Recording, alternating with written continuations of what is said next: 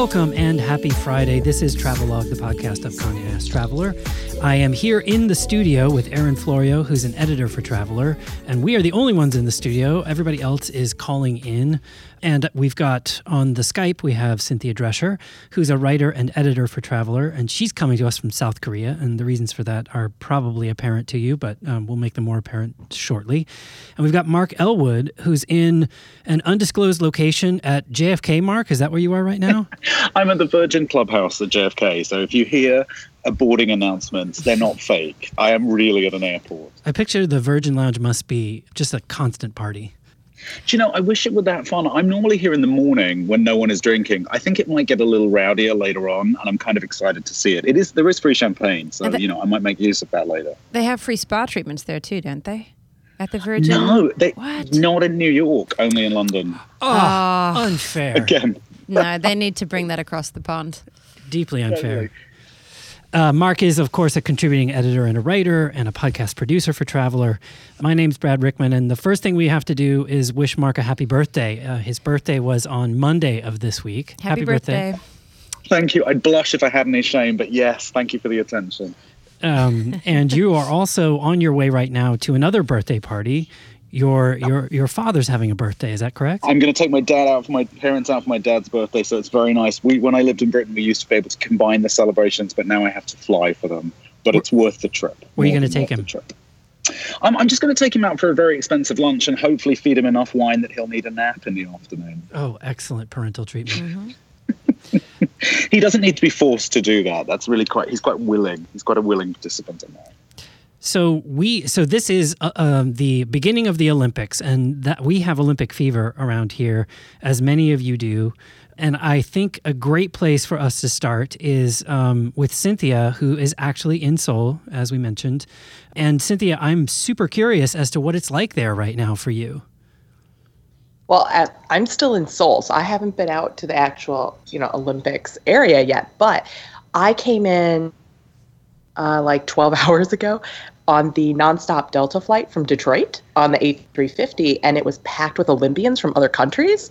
So I don't know if they were connecting in Detroit, or I don't know what was going on, but everybody was in their kits. Like there was Ukrainian athletes on the plane, there was Italian.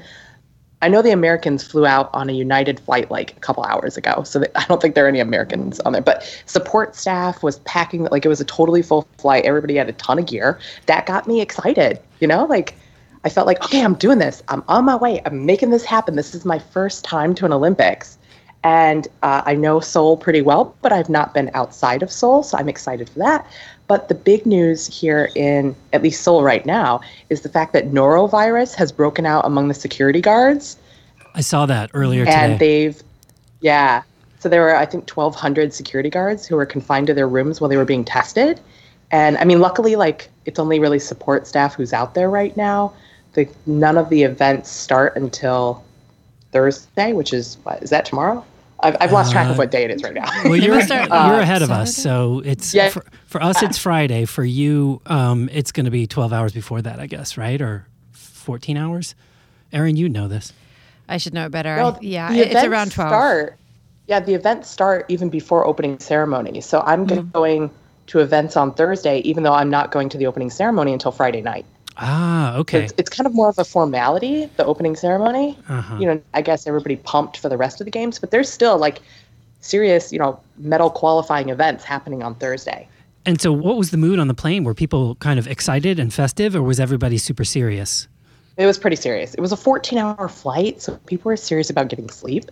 Yeah. And I was pretty excited because for all of the meals, I was flying in economy class. I redeemed Delta miles to get, because the flights are kind of expensive to Korea around the Olympics. And I was like, I'll just throw all my miles, whatever. And for every meal, they had a Korean option. So I did bibimbap for dinner on the way out, and I had kimchi fried rice for breakfast. And I was like, oh, yeah. And I know that those options ran out right away. So I don't know if it's just everybody's just kind of in the mood. That's nice. It means everybody's in the mood for Korea. Right. And in Seoul itself, what are the manifestations? What's the mood like there? I arrived at Terminal 2 here at Incheon International Airport, which has also been in the headlines lately because it only opened 2 weeks ago. And it's now the home for the SkyTeam Airlines, which is Korean Air, Delta, KLM, and Air France. So everybody listening, if you're coming to Korea, well, from now going forward, not just for the Olympics, and you're flying one of those 4 airlines in the SkyTeam Alliance, you're flying into or out of Terminal 2, which is a good 25 minutes bus ride around the airport from Terminal 1. So don't go to the wrong terminal. Yeah. It was a long bus ride. Hey, what's your 30-second review on that? Well, I only arrived, so you don't get to see that much. I mean, departure's the cool thing, but they're very, digital technology focused. There's going to be a lot of self-checking kiosks and ways to, circumvent having to deal face-to-face with people and delay your travel. So, it's just about smoothing that process, but I haven't gone through that yet. Okay. I will on my departure, though, so in another week. All right. But it does have, and I'm sure Terminal 1 has this as well, and this is the biggest Olympics manifestation I've seen so far, is they have a dedicated immigration lane for Olympics participants. So when you're coming in, they've got it marked on the floor, like an expedited lane that has all the little cartoon mascots for the games. And it's only for people who have their official accreditation, but it's for media, it's for support staff, it's for teams, it's for coaches, it's for security guards, setup crew, whoever, caterers, whoever's coming in. That way they don't have to wait in the 40-minute long immigration line that I did today, and they can get all the way out to, they could get on the high-speed train out to the Olympics area as soon as possible. So you couldn't use your journalistic identity to get into that special fast lane? I did think about it, but I don't have anything on me. I'm just here for fun. I'm here with my Korean American friends who have helped me get all these tickets through Korean language only back channels. So I don't have anything to show for it yet. And all my tickets are digital too.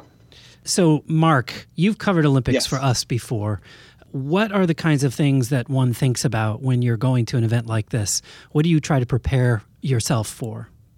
The best piece of advice I got was when I was standing in the line at Sochi airport, waiting to go to what everyone would say would be such a kind of, terribly organized games, and wasn't.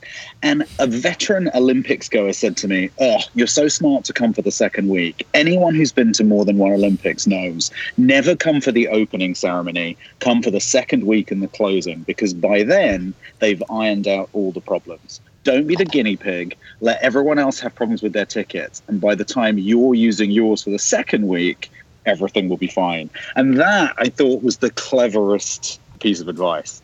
I will say, I'm like Cynthia.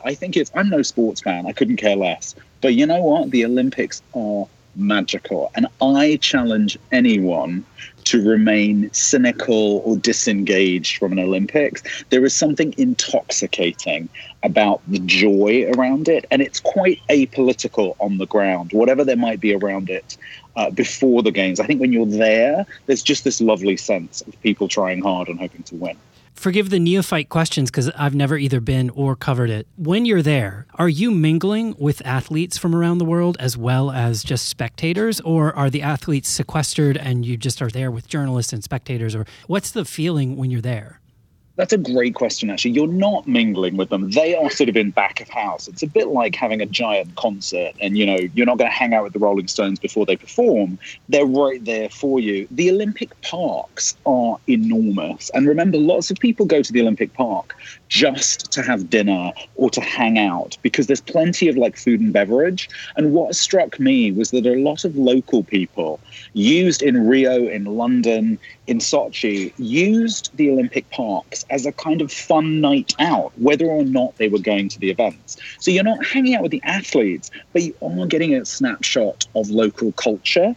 And it's a lovely place to just be. It's also logistically, always remember, those Olympic parks are never right in the center of anything. Pyeongchang will be a little different because there's 3 cities hosting it. But in Sochi, in London, and in Rio, they were kind of a journey. So you can't exactly pop in. You commit for a few hours and hang out there and then commute out. So I think that's the other thing. People are there for an extended period. They're not just popping in for a quick coffee. Yeah. So what kind of spotlight can we shine on Pyeongchang? The world is about to focus its attention on this place that a lot of us had never heard of before it was announced that the Olympics would be there. It's about, 90 minutes outside of Seoul? With the new fast train, yeah. Now it's 90 minutes. It used to be a 3-hour drive at best around these really scary mountain roads, and it would actually put off a lot of people trying to get there. So it's made it easier for everybody. It is an established, unlike somewhere like Sochi, which was largely picked as an Olympic Games venue because Vladimir Putin loves it and his summer house is there. Pyeongchang is a winter sports getaway if you brave those roads. It is much more like Vancouver in that way, right, Aaron? Yes and no. I think we have to sort of like set the proper scene. I think it has been established. The skiing in Korea was founded there in the 1970s. Before they started their first commercial ski field there was no such thing as commercial skiing. Japan had a scene, Korea didn't. And it gained a lot of popularity, especially with expats that were living in Seoul in like the 80s and the 90s, who sort of had this lust, and this desire to go skiing. So they do have these resorts and they do have the infrastructure, but they never quite. And I haven't been there in a very long time. I learned to ski actually in Pyeongchang, which is weird to say, but no way. That's amazing. I know it's weird. Yongpyong and all these resorts where they're having the events, or where me and my family would go skiing in the 80s and the 90s. But it doesn't have the established like scene that you're going to get in like Sapporo or something. It's good infrastructure and it's convenient and they operate efficiently. But I think until this year, really, it wasn't sort of like the scene you get in Vancouver. Now, you compared it to Tahoe, if Seoul is LA, this is Tahoe. Because it was the place where people with money, if they did want to have an outdoors adventure, were going, and so it serviced Seoul that way. And it's still like that, and it's going to be even more so after these Olympics. And, it's great in winter, but I think the really exciting part about it and what most Koreans used it for was actually the coastline. Like, it's wonderful. That was in summer. fascinating. That was fascinating. Can you tell us a little bit about that? Because there's winter surfing there. I've never seen it and I've never done it, but it looks absolutely epic. So if you go farther east from where Pyeongchang actually is and you go farther into the province, which is called Gangwon Province, they have really great swells that are coming in from the Sea of Japan. And the water temperature never gets too cold. You're still going to be, full kitted in your wetsuit top to bottom. But it's maybe like 45 degrees, and it's created this winter surf scene because the swells get really high in the winter because of the winds.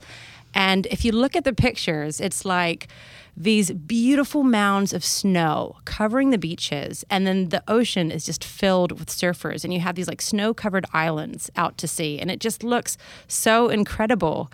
So it's gotten a little bit of a cult following for that. That's kind of amazing. I couldn't believe it when I read that.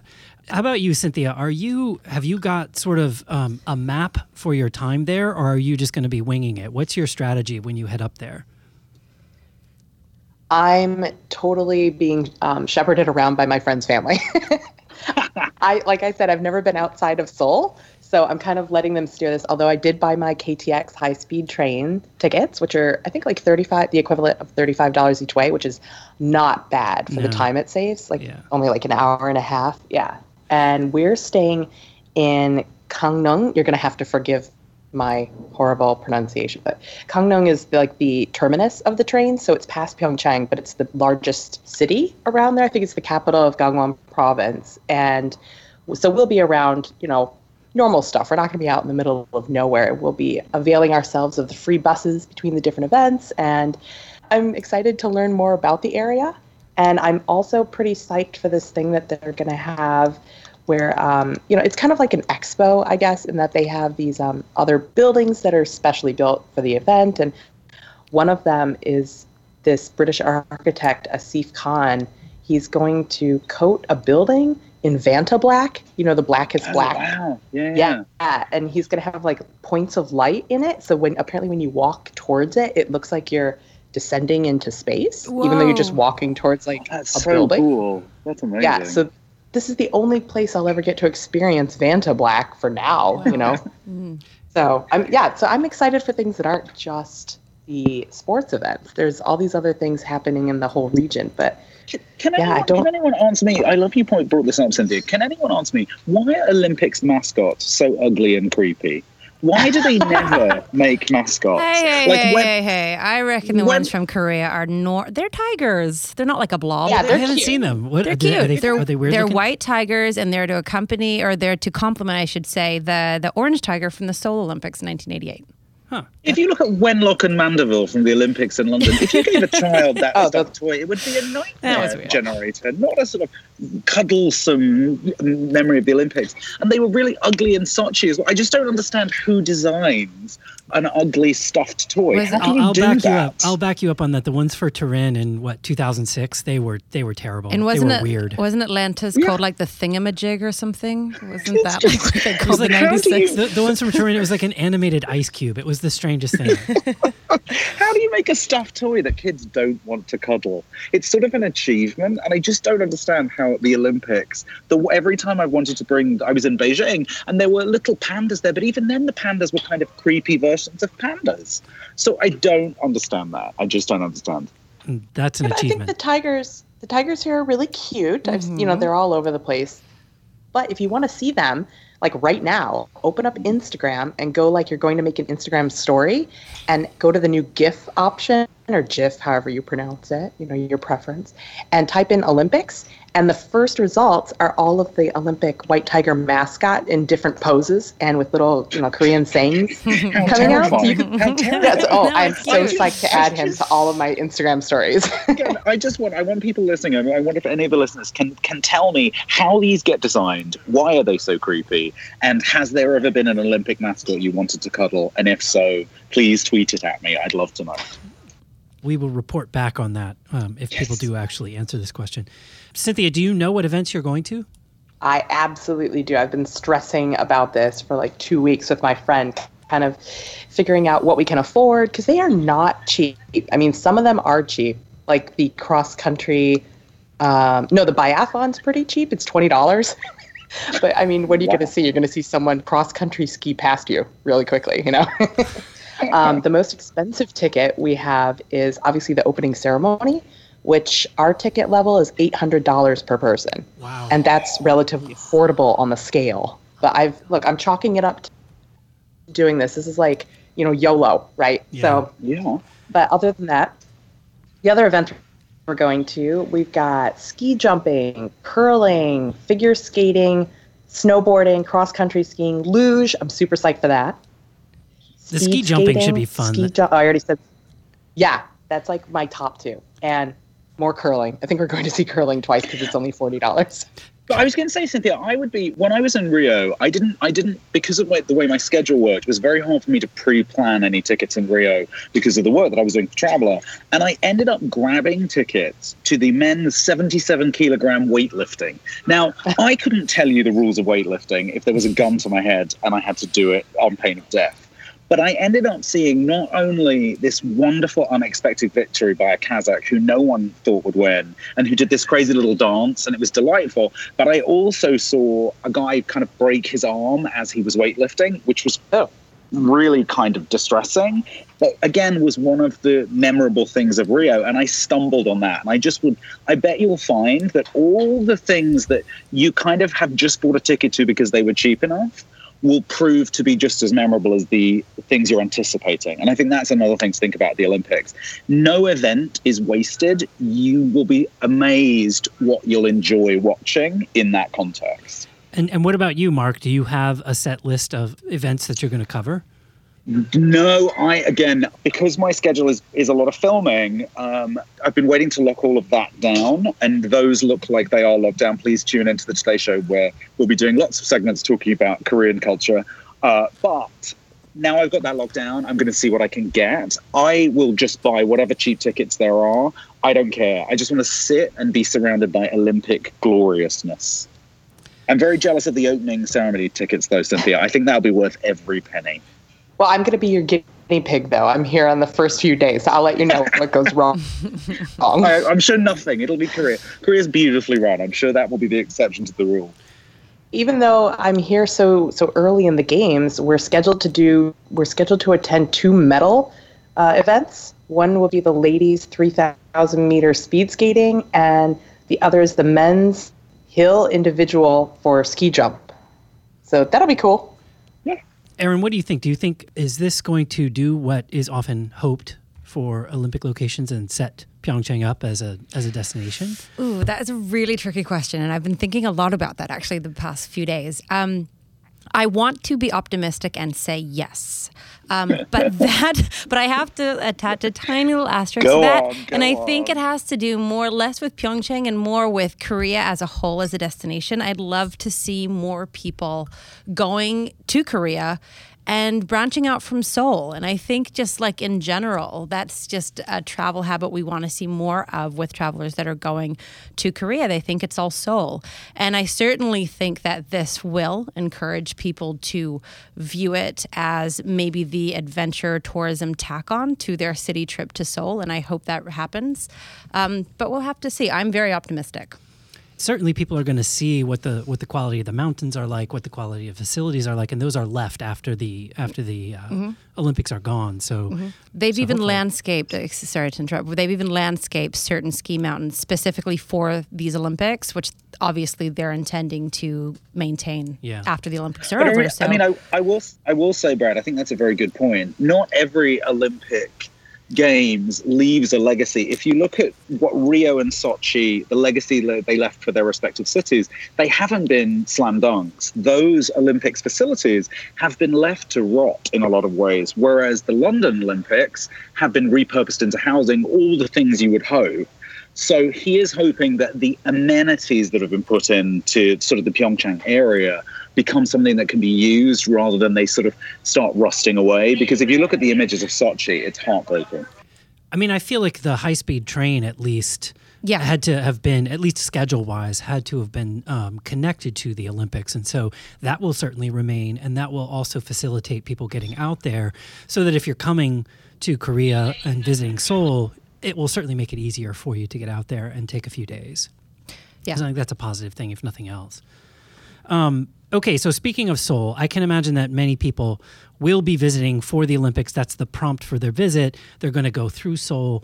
Seoul is one of the great cities of the world, and I think it's one that we all feel, certainly I've never been, but I would really love to go, and I think we all feel like has been building a certain amount of momentum in the last few years. Obviously been a major city for many years, but I think attention has started to ramp up there. What can we tell people about Seoul? What is exciting about Seoul as a destination these days right now? Oh my God, that is so many things. There's so many ways to answer this question. I think there are so many reasons why we want to travel right now that Seoul kind of taps into. First of all, everybody loves Korean food. I mean, Korean food is today what sushi and Japanese food was in the 90s. I mean, you will get on the plane to eat the best galbi and to eat the best bulgogi and to have the best kimchi. And of course, you're going to find all of that, if not in Seoul, then at least in the regions around Seoul. They have the city has the most amazing shopping scene. Like, it's just from old to new to designer to Korean labels. And Korean labels, even, in America, in New York, and in labels are some of the hottest labels to get these days. So it's really dominating in the fashion world. And it's the beauty tourism there is another thing. You think beauty tourism is sort of not quite wellness tourism, but it's starting to become a little bit of a trend. And I mean, Seoul just completely... They own that. They own all of the beauty tourism. What is that? Break that down a little bit. It can be deconstructed in a few different ways. You can go extreme, and beauty tourism is about getting your nips and your tucks and your nose jobs, cosmetic surgery. But it's also as simple as going to buy your beauty products and get spa treatments. And it's also medical tourism. A lot of people will take a plane and cross borders to get a full medical examination, which is kind of more wellness than beauty. If I don't come back looking 10 years younger, I feel like I've failed. Oh my God, and you will have. Korea, I walk around with a face mask on any time I'm not filming. I'm just going to be wearing face masks after face masks, and you guys can call me on it. You can say, Mark, you look amazing, or Mark, you need to go back to Korea. They have vending machines the way we have vending machines of Coca-Colas. They have vending machine of sheet masks. I think they're winning that one. They're definitely winning that one. You stick in the dollar or the 1,000 won or whatever, and you get a sheet mask. Cynthia, what are you most excited about with Seoul these days? Okay, I have to agree. I'm very into K-beauty, which is the Korean cosmetics and skincare. I do not care about it so much in the States, but when I come here, I go crazy buying stuff. And I already went out last night and I have so much stuff. And I'm traveling carry-on place. I'm having a problem keeping myself away from the large face cleanser bottles and stuff. But one of the hot things, I don't know if I'm so into this, but I feel like I should mention it because Seoul is very up on trends. So whatever's happening here is 2 years in advance of what we can expect in New York. And so, you've heard about the snail mucus stuff that was really hot for beauty products. And that's so over here already. Now they're onto horse oil, which is controversial. It's a byproduct of the horse meat industry, but it's really gaining traction here. Here come the hate tweets. Yeah, right. I'm Be careful what you say. For it. Do you apply it's neat horse oil? How does it work? Is it in a serum? Is it in everything? Does it smell of horse? What's it like?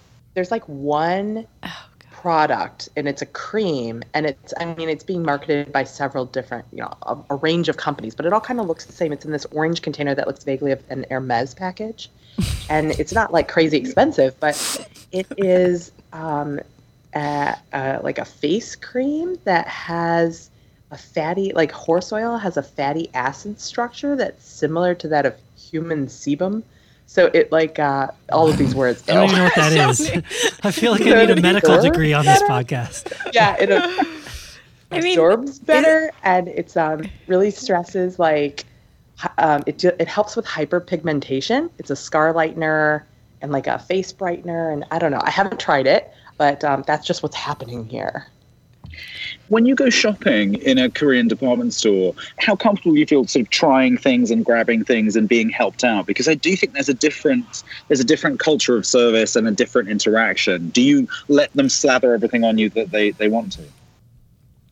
I mean, yes, obviously they encourage you to try everything, but they're not putting it on you. There's all these little fancy applicators for you to try it on your own. You're totally free to do whatever you want. And I'm all up in everything, let me tell you. I come out of there slick to the nines on my face and hands.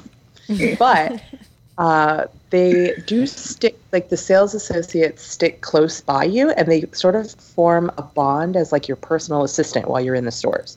So it's not that they're watching you, they're not suspecting you of shoplifting or anything, but people who are more comfortable shopping solo and, keeping to themselves might be uncomfortable. And I don't have a problem with it because usually they're holding the basket for me and I just dump things in it. But the brilliant thing too is that you can go into some of these massive beauty emporiums in Seoul and you can dedicate easily 2-3 hours being in there, getting around all the different floors. And Cynthia, I'm right in saying that quite often on either the top floor or the bottom floor, they'll have pop-in spa sort of areas where you can get a foot rub or get a facial if they have an appointment available or something like that, right? So you can sort of take a break between your beauty shopping? Oh, yeah. They're living in the year 3000. It is so exhausting to do the beauty shopping. It is. No, but this raises something that you and I were talking about, Erin, which is I feel like the encouraging you to do whatever you want to do in terms of trying things on. There's this tendency that we were talking about to conflate Seoul and Tokyo, right? And to feel like there's sort of a swap in for each other. And that strikes me as something that, not that I have tremendous amount of experience, but that would never happen in Tokyo, right? There's a whole different set of rules around how something like that happens. And there might be a protocol, but it wouldn't be that protocol. Yeah, I think in general, and Cynthia, and Mark, I'd love to hear your thoughts on this. I think in general, the etiquette is just a little more relaxed in Seoul across the board. I mean, Tokyo, just Japanese culture in general, there's a rigidity to it. Mm-hmm. It is so relaxed, laid back, do what you want, be drunk at 3 p.m. in the middle of the day. That's all good. That type of approach to being out in Seoul. And it's kind of refreshing, especially because it's Asia and you sort of feel a little bit like it should be more intimidating than it is. That's what I've found. Cynthia, what do you think? Oh, yeah. I completely agree. It's much more laid back than Japan. And obviously, comparing Korea and Japan is a bit of a no-no. But, coming from the US. This is, a lot of travelers have been to Japan and they know it, so they're coming from that knowledge base. And I do want to stress that it is extremely safe here as a solo female traveler. I love coming here. I have never felt unsafe. I walk down alleys at night, Obviously, I use my intuition before I enter them, but it's just so in the future. I don't know. Every time I'm here, I feel like I'm experiencing something I could never get for another couple of years in the States. Yeah, it's in the future and it's fun and it's just it's really relaxed and it's really laid back. And to Cynthia's point about it being safe for female travelers, English speakers, it's actually easier to go to Seoul than a lot of other big cities in North Asia because a lot more English is spoken. I'm not going to say it's spoken everywhere because it definitely isn't, but it helps a lot more. And I think it's spoken a lot more prolifically than it is in Beijing or Tokyo. I will also say, don't you think that Korea at the moment? I've downloaded The Birth of Korean Cool, Uni Kim's book, to read on the plane over to kind of prime me. But I do think things like K-pop and K-beauty, Korea has gone from being a sort of distant futuristic metropolis to being somewhere that keeps burping out stuff that we pay attention to far more. And I think I think the connection is much more visible and palpable than it was even maybe 10 years ago. Or is that just my ignorance showing? No, I think that's totally true. I mean, I think especially, I don't know what the listenership for K-pop is in the US. However, I know that the culture of K-pop has affected us in terms of fashion and even the beauty thing. But I also think that we hear about a lot more, like you said. I mean, with people like Uni Kim. I mean, I hate to bring this up, and I'm hesitant to do so, but don't underestimate the soft power of Gangnam Style. That song that was everywhere a few years ago. I mean, it really did establish an idea of Seoul in the minds of people around the world that wasn't there before that song came out. Okay, this is a chance to get even a little bit more kind of tactical with this. Like, Gangnam is a neighborhood in Seoul, yes. Right? And so I think, you wrote about this for us a little bit, Erin, and I was curious. One of the things that struck me about Seoul reading what you wrote, your 72 Hours piece, was that, yes, we think of it, and I think of it, I'll speak for myself only, I think of it as this place where the future just keeps kind of like finding new ideas and these things. And I think of the tech industry that's there, and I think of the sort of pop culture manifestations, and they are always sort of ahead of the curve in a certain kind of way. But at the same time, you wrote about a lot of one of the things that I think intrigued me was the presence of ancient cultures and the presence of some of the shrines and some of the temples, and that mixed in with all of those other all of those other energies seemed really interesting to me. And Gangnam seemed to be one of those places where that. Am I wrong? Am I remembering that incorrectly? So Gangnam has certain more traditional elements. They do have Buddhist temples. They do have a few UNESCO sites in the neighborhood. But really, why you're going to Gangnam is for the modern, the Goryeo, which I think is the main shopping boulevard. You're going for the modern, is why you're predominantly going to Gangnam. But you do bring up a good point, and I think a lot of travelers overlook the traditional aspects of Korea that you can find in Seoul because they think they're going for the spa and the K-beauty and all the shopping. But right in the center of Seoul, I mean, they have this beautiful complex of palaces and beautiful old Buddhist temples where you're going to see traditional Korean architecture and painting. You're going to see a lot of the traditional Korean garb that are still being worn by the palace guards. And that's right in the middle of Seoul. And it's all really easily walkable. And like I said in the piece that you referenced, it's completely worth spending at least a day going to explore it. You don't have to go far to find it. And everything is really accessible. Yeah. And it's really cool to see. It's really cool to see because I think it's a side of Korea that people don't immediately think about. Yeah. I wanted to also ask you guys to talk a little bit about the division that the Han River creates between north and south.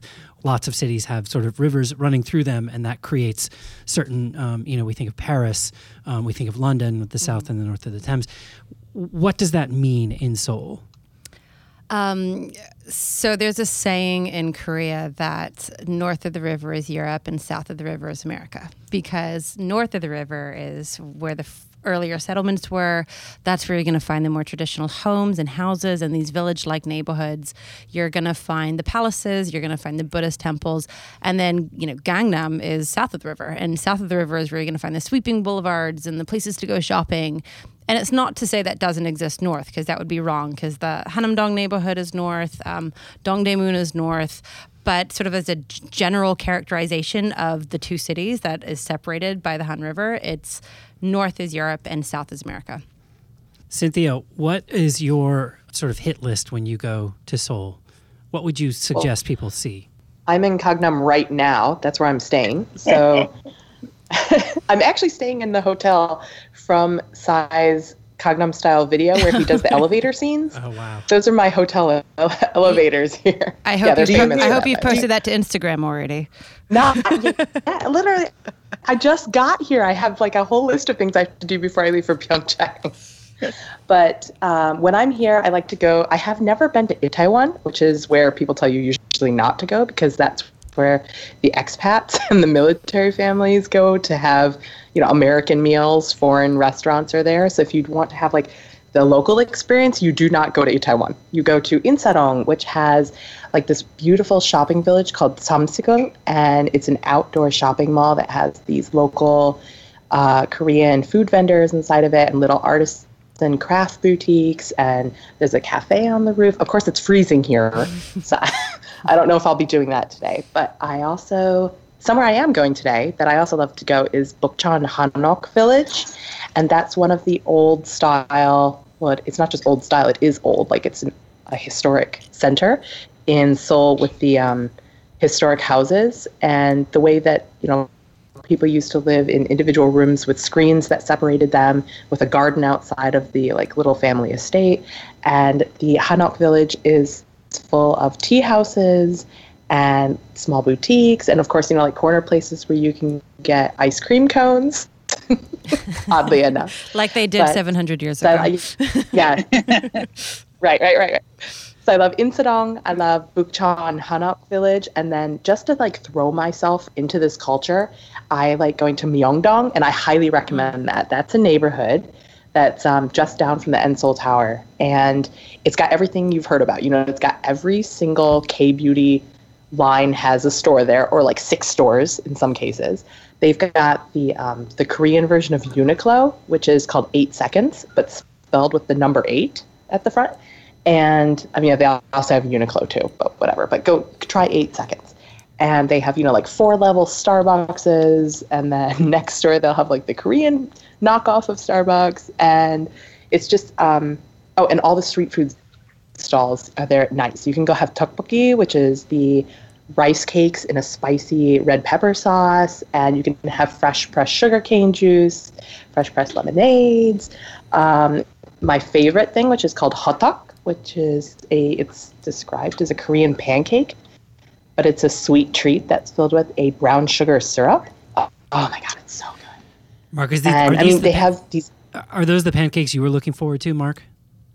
Yes, they are. I'm so hungry. I haven't had dinner, and Cynthia, this is exquisite torture as I sit here waiting for dinner. I'm so. I think I will say that, I loved the last time that I went to Korea. I loved the food on the plate. It is one of those cultures that you forget how much you already know about the food. So it's very approachable because you've probably had some Korean food and then you get to deep dive. And I'm literally just salivating as Cynthia keeps talking like that. So thank you. And also I hate you. Let's break the food down just a little bit for people. What are the things that you really just have to get? Okay, well, I hope you brought your antacids. Just going to say that because last time I had tteokbokki like twice a day for 7 days straight and I left with horrible heartburn. But my number one, which is kind of odd, is called sanakji, and it's the live wriggling octopus. And so you go to the fish market. Wait, Cynthia, you don't actually eat that. Oh, oh my gosh! Yeah, Wow. So I'm impressed. Yeah, it's there's a Japanese film called, I think it's called Old Boy. No, it's a Korean film. There's like a... It's from Korea. Oh, I'm so sorry. It's a very famous I should have known that. Yeah. You in trouble now. The hate tweets really just doubled. Yeah. Very good film. Everybody should see it. Horrific scene where he like eats a live octopus in a bowl, but the one that I'm talking about, sanakji, is when you go to a fish market and there's like a bucket of tiny octopuses, whatever, and you pick out 1 or 2, and then you also pick out some fish. Like I usually get flounder and a couple other things, and then you go upstairs, you take your catches upstairs, and they prepare it all for you with like a table full of side dishes, and they chop the octopuses, like right there, and they're still wriggling, and they bring them to you with like sesame oil, and you take your the metal chopsticks that they use here in Korea, and they stick to the chopsticks, and you have to swallow them. Well, you have to chew them really well, because if you don't chew them well, they can stick inside your throat. Yeah, that's what I was going to say. They've been known to kill the poor soul that's trying to eat them because they stick to their throat. Okay. Right. All right. Well, so No. I can see how to get I'm all those. about the fresh food. I'm all about the fresh food. But that seems a little extreme. Like, why do they have to be just killed? Because that's fresh, right? Don't you go to the sushi markets in Japan and get the tuna that's just been sliced? Yeah, but it's the not same still concept. swimming in my mouth. Yeah. I don't know. It's a novelty thing. And the best place to do that is the Norangjin fish market. There's a couple other fish markets, but this one is comprehensive. And they're not strangers to foreigners walking through and pointing and asking questions. All right, that's great advice. So check that out. People will actually listen to you and help you out. What else? I know that there are sort of lots of things people in the U.S. are familiar with. Are the representations, I think about this a lot with respect to Italian food, are the representations that we see here, are they accurate? If you eat Korean food in, New York, San Francisco, Los Angeles, Chicago, in the United States, do you have a good idea of what you're actually going to eat there? For a few, I can only speak to a few dishes, but I would say obviously the galbi is better. But yeah, it's a fair representation. Wouldn't you say so, Cynthia and Mark? Yeah. I mean, I think Yeah, galbi, the meats that you barbecue, I feel are done relatively. You know what to expect when you get to Seoul, and it's relatively on par. And also kimchi seems pretty on par. Oh, yeah. We don't have an Americanization, Yes. Americanized version. It's the Korean sort of is version. what it is. What is galbi? Galbi is the beautiful, most delicious barbecued short rib. And if you have not had galbi, have it for dinner tonight, please, because it's so good. It's one of the tastiest things you can eat. And for the completely uninitiated, not that there are any of those in our listening audience, but if there were, what's the difference between that kind of barbecue and the barbecue you might be familiar with from the U.S.? There's many, many differences. First of all, the barbecue is done at the table from a different type of heat. It's a really hot heat over a really This is all just a small torture grill. mark, by the way. This Yeah, is I was gonna Mark, say, I'm I'm just sorry. sitting Even here. I'm sitting here in silence because I'm just trying to eat my hand. I'm literally, this is brutal. I'm sorry, but at least you'll be in Seoul soon enough and you'll be able to eat it. Exactly. That's what I'm focusing on. That's what I'm keep going. It's served with a ton of side dishes called banchan, which you can sort of add to the meat or you can eat separately. It's sort of up to you how you want to use it. Quite often it comes with lettuce wraps you can put your meat into, and all these different sort of sauces and hot sauces and different pickled things like daikon and kimchi, and there's a lot going on the table. But usually it's a cut of meat, it's cut very small so that you can sort of eat it in a few mouthfuls, and they'll barbecue it for you at the table, and it has different marinades, and it's just absolutely delicious. Is there a noodles culture in Seoul? There is. I can't speak at length about it, but my favorite is the japchae, which is the glass noodles. And they're absolutely delicious, and you can eat them hot or cold. And oddly, I think they're better cold, but, to each their own. But yeah, japchae are their glass noodles. Cynthia, what are your favorites? Other than the live octopus. I just told you about Sanakji, but there's this culture of late night eating here, especially in Seoul, where the idea is you go for dinner with your friends or your family, and then you go to like a noraebang, which is like a karaoke house, or you go hang out somewhere else, whatever. But then you also go to a second place, which is where you have beer and fried foods. And one of my favorite things is called tokebi, and it's essentially a corn dog, but instead of being coated with, breading, it's coated with perfectly browned French fries. What? So imagine a corn dog if it was coated in, yeah. It's amazing David Chang has this on every... I agree, and I was going to say, it's amazing that like an American fair in the Midwest and conceive of that dish first. Yeah, totally. I've never seen that. That sounds amazing. I feel like I'm going to be dying. The crinkle cut fries or like tater tots. Yeah, so you're going to have to be hitting the gym quite a bit after you visit Seoul. But then, so after you eat the beer and the fried food, everybody gets quite drunk. And then you go to a third place, which is where you eat things to sop up that beer.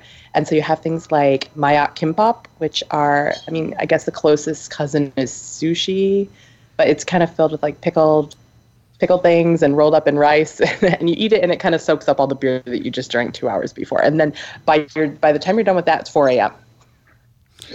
Speaking of beer, let's talk about the drinking, because I did not know this until I started looking into it for the podcast, but soju is the most biggest selling spirit in the world, more than vodka. Really? That is news to me. Brad. That is news That's to amazing. me. But considering how much I know the Koreans love to drink, I'm not surprised. I hope I'm right about that. Somebody will fact check me if I'm not, and we'll get more hate tweets. But it was in one of the pieces that was actually on Traveler. It may have been a piece from 2014 or 2015. So perhaps something has accelerated past soju. But I mean, there's no doubt that it's incredibly popular around the world. And and the Koreans drink it like water. I mean, I was speaking to one of our colleagues, Diane, who is actually Korean and has spent a lot of time over in Seoul, obviously. And she says, at lunch at 2 p.m., you could reasonably bring out a bottle of soju and it's perfectly acceptable. what kind of liquor is it? What's the sort of origin and flavor profile? So traditionally it's made from rice, although as it becomes more prolific and more mass produced, it's starting to be made from lesser products. I think tapioca is something that they're making it from these days. But traditionally, like sake in Japan, it's not a rice wine, but it's a rice liquor. And the way Koreans drink it is they'll get their round of beers or whatever it is that they're drinking all night long, and they'll always have bottles of soju on the table to accompany whatever it is they're actually drinking. So they've got their drinks, let's say it's a beer, and then they've got their soju, which is sort of to accompany the drink. Oh, that's interesting. Right. So you have beer and soju. Mm-hmm. Okay. It's a chaser. It's a permanent chaser, isn't it? I mean, there's always like a soju chaser, whatever you're drinking. Yeah. Yeah, you will punctuate your meal or any sort of social setting with shots of soju all the time. This is feeling more and more like my kind of country, between the bold food and like a beer and lot some of liquor. fun. It's a lot of fun. So I was curious from a practical standpoint, if you're going to Seoul, what's the hotel scene? What's the Airbnb scene? What's the lodging scene like? Seoul has some great hotels. They've had a few new openings this year. They've got a new Le Méridien in Gangnam, which is apparently phenomenal. I've not been over and seen it, but it's great. And they've got, all the big players. They've got Banyan and they've got the Hyatt. But I would say look into the Airbnb options in Seoul as well. I don't know that the hotel rooms are commensurate with the demand at this point. And I think that I've seen a lot of news about new openings coming in the future. I think that's because they're realizing there's more of a demand, but try both. And also the cool thing about getting Airbnb in a place like Seoul is you could potentially get into one of those old traditional style homes, which is a cool experience to have in the city in and of itself. Yeah. Oh yeah, I've done it. Yeah, it's you have? Yeah, I've stayed in the Hanok village, which is I wouldn't recommend it in the winter. It's cold. But I've also spent a week up in Myeongdong in an Airbnb. Oh yeah, Airbnb is completely doable in Seoul and even outside Seoul.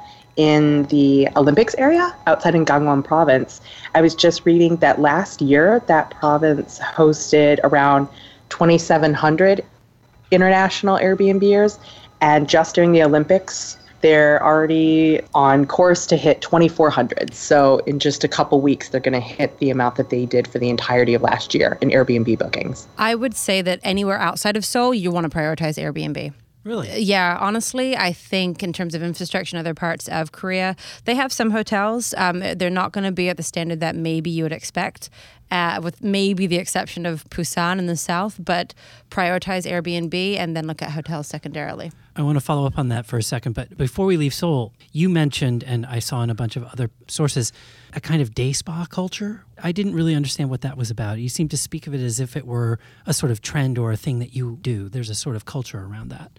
Yeah, I mean, it's going back to what I talked about earlier. Beauty tourism is not just about the sheet masks and the creams and this weird thing with horse oil that people are now apparently buying. It's also clinics where people go and they will book themselves in, not just for sort of a head-to-toe overview of their health and get sort of different dietitians to recommend things, but you can go and have these amazing day spa experiences where you're getting these state-of-the-art. I mean, we've all talked about already how Korea lives in the future. I mean, the technology they're using, like the laser facials that you can get in Korea, are what we might see 5 years from now in New York City. And you can go to different massage rooms and you can have just sort of top to body wraps. The whole day spa culture is alive and well and very affordable. And so I'm not going to say it's cheap. I think you can go to some of the better ones and get maybe $500 for a day. But I mean, if you're willing to throw down the money, you're going to have like a state-of-the-art facility and it's going to be easier than what you get here. And is that like $500 for a massage, or is that a multifaceted treatment? Ooh, you could do multifaceted treatment. I mean, that could be maybe a half day at the spa, but it could also be, there are certain facials I've heard of, and I can't remember the names of them, but there are certain facials and treatments that you can get that will probably cost you that much money. Mark, have you got your day spa lined up? It's so funny because I get my face blitzed an awful lot in New York using Korean machines. But I've never actually gone to a day spa in Korea. I'm much more interested in the department store culture. I have to say, I get quite impatient about things like day spas. As vain as I am, I'm very lazy, and they're just, I'd rather sit in my hotel room and pamper myself. Mark, the department store culture here is very real, as I'm sure you know, but the duty-free shopping is on another level. Like, I've never seen it like this anywhere else in the world. They have perfected the art of duty-free shopping. Really? Oh, I didn't pay much attention to that. That's interesting. I must do that because I always think duty-free is terrible. So you're telling me that I should actually not run through the duty-free shop and ignore it? The thing is, you don't even do it at the airport. You do it weeks in advance of your flight. It's insane. There's malls here that have entire floors, especially I'm thinking of the main Lotte Mall. They have entire floors that are dedicated to duty-free shopping, and they're here in the center of Seoul. So what you do is you have your ticket information for your flight, and you can go up to these floors, and they have everything from like Korean foods, prepackaged foods, to lots of luxury products. So if you're planning on buying a new Chanel bag or like a new Tom Ford, anything, even, as small as a lipstick or something, you go there and you shop in the branded boutiques. The only difference being that you're not leaving with the products that you purchase. You basically look at samples and you buy them and you give them your flight and your passport information. That's amazing. I didn't know later, that. That's incredible. Yeah, weeks later, you pick it up at like a dispensary at the airport. And it's ready to go. It's packaged for your flight. That is clearly something that could never happen in the United States. Like, never. Oh, no. That is amazing. That is living in the future. Yeah, totally. So you'll have locals here who need to go buy some expensive alcohol to give as gifts, or if they just want to buy a new bag, well, they'll book a flight to Fukuoka in Japan, which is the closest place, and they'll do their duty-free shopping, take the flight, come back with the stuff that they just left with. Really? That's incredible. It's brilliant. That's amazing. Okay, so what are the places people should think about going that are outside of Seoul? So if you are heading to South Korea, what's the broader picture? The city I mentioned earlier, Busan, is the second biggest city in Korea. It's on the coast, so you can actually use it as like a city beach escape. It sort of has this Barcelona meets Miami kind of vibe going on, which is really cool and kind of welcome after a week or something in Seoul, which can be quite suffocating and quite intense. And it has awesome food and awesome art. And it just has this sort of hipster, sort of second city scene that Seoul just doesn't have. And it's really easy to get to from Seoul. I mean, I'm going to act on the assumption that everybody's jumping off point in Korea is always going to be Seoul. Sure. It's about 2, maybe 2.5 hours on the train, which means, you can leave in the morning, be on the beach by midday. And the beaches have these great, pop-up bars and these like pop-up tent culture where you go and you sit around these communal tables and you down beers and you eat great food. I mean, it's probably similar to what Cynthia was talking about with this amazing, fried hot dog, French fry situation, but more seafood because it's on the coast.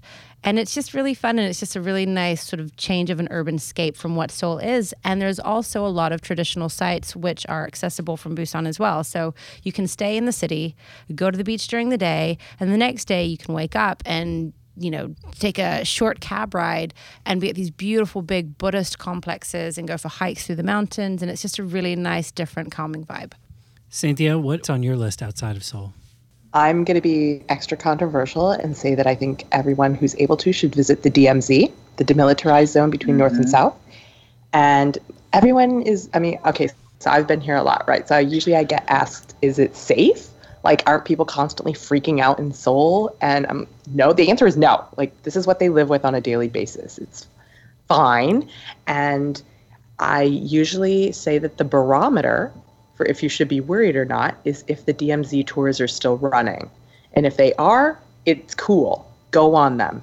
And I went on the one that's organized by the USO, which you just need a passport you can't go if you're South Korean on this tour at least. So you need to have a passport that's not South Korean. And they take you on a tour bus and they show you, all along the road. It's the beware landmine signs.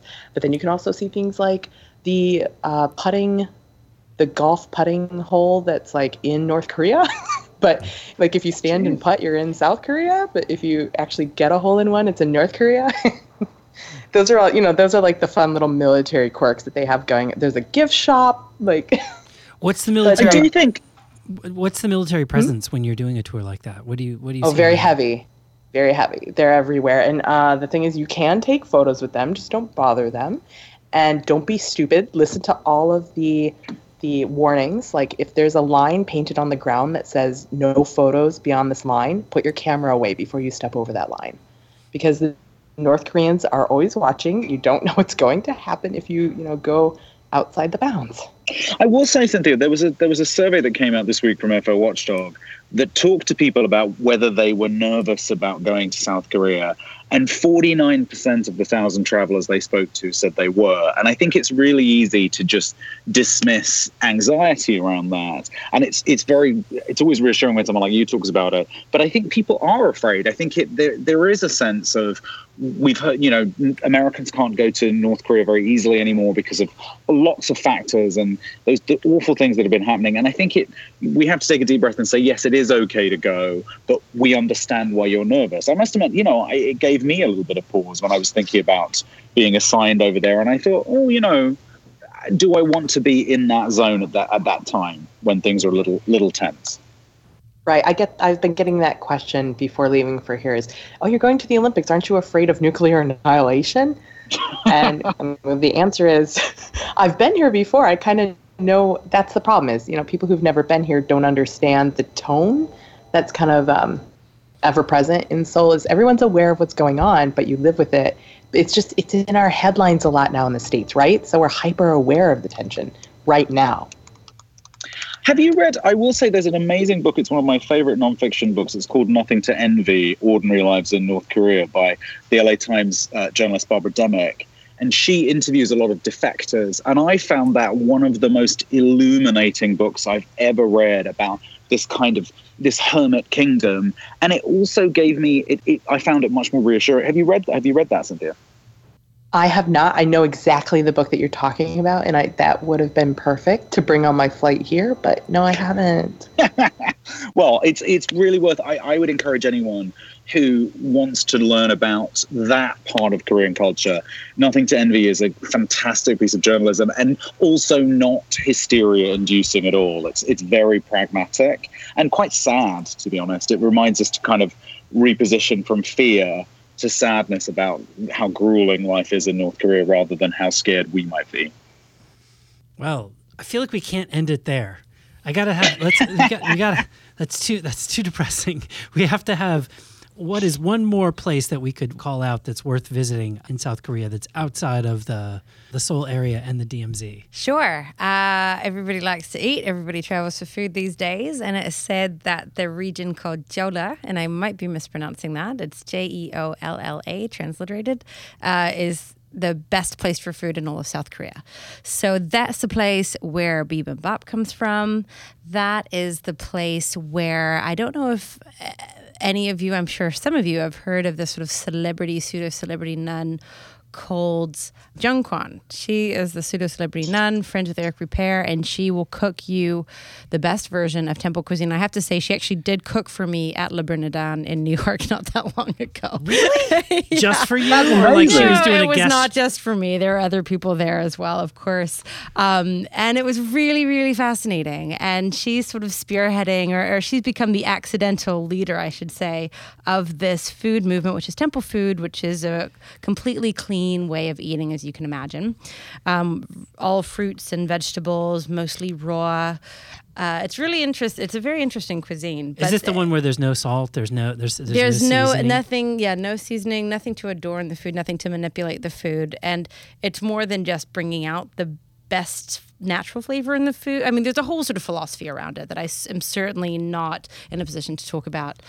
But the best version of that is in Jeolla province. But also, if you don't want this sort of lotus root floating in a bowl of water, which is what it sort of is, bibimbap, and people would travel for bibimbap. And this is the birthplace of bibimbap.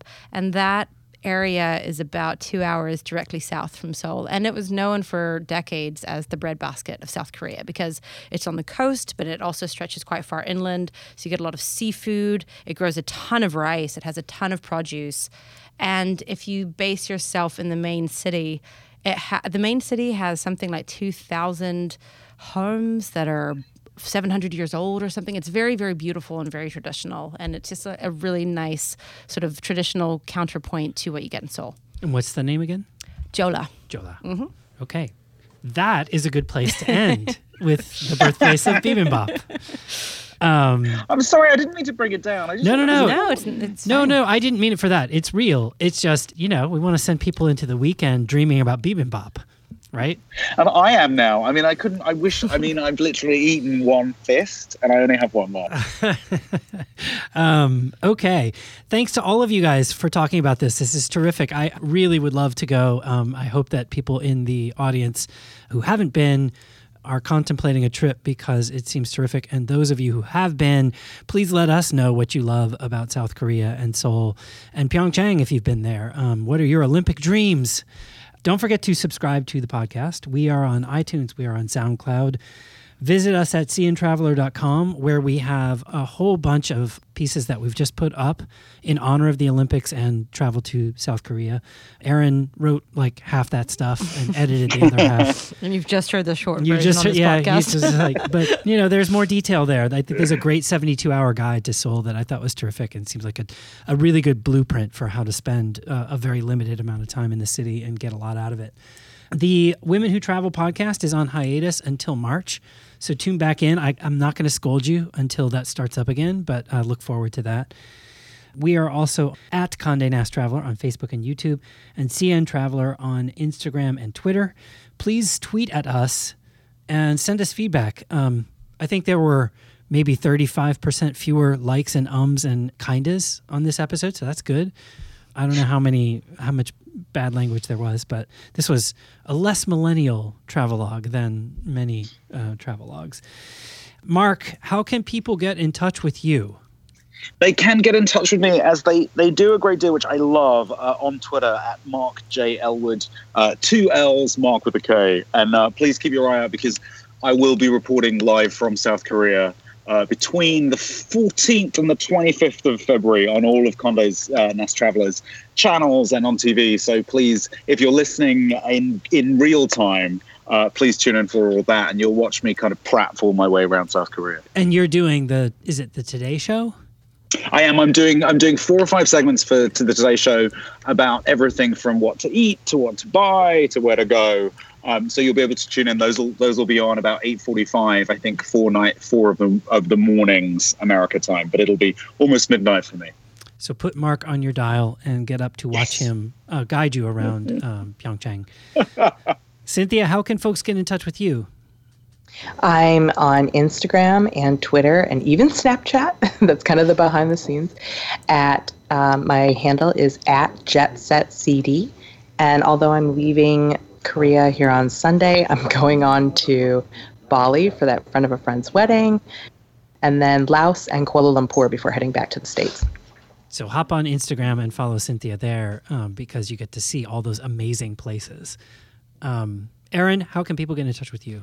I'm Erin_Florio on Instagram. And I'm Matt Bradrick. Have a great weekend, everyone. Enjoy the Olympics.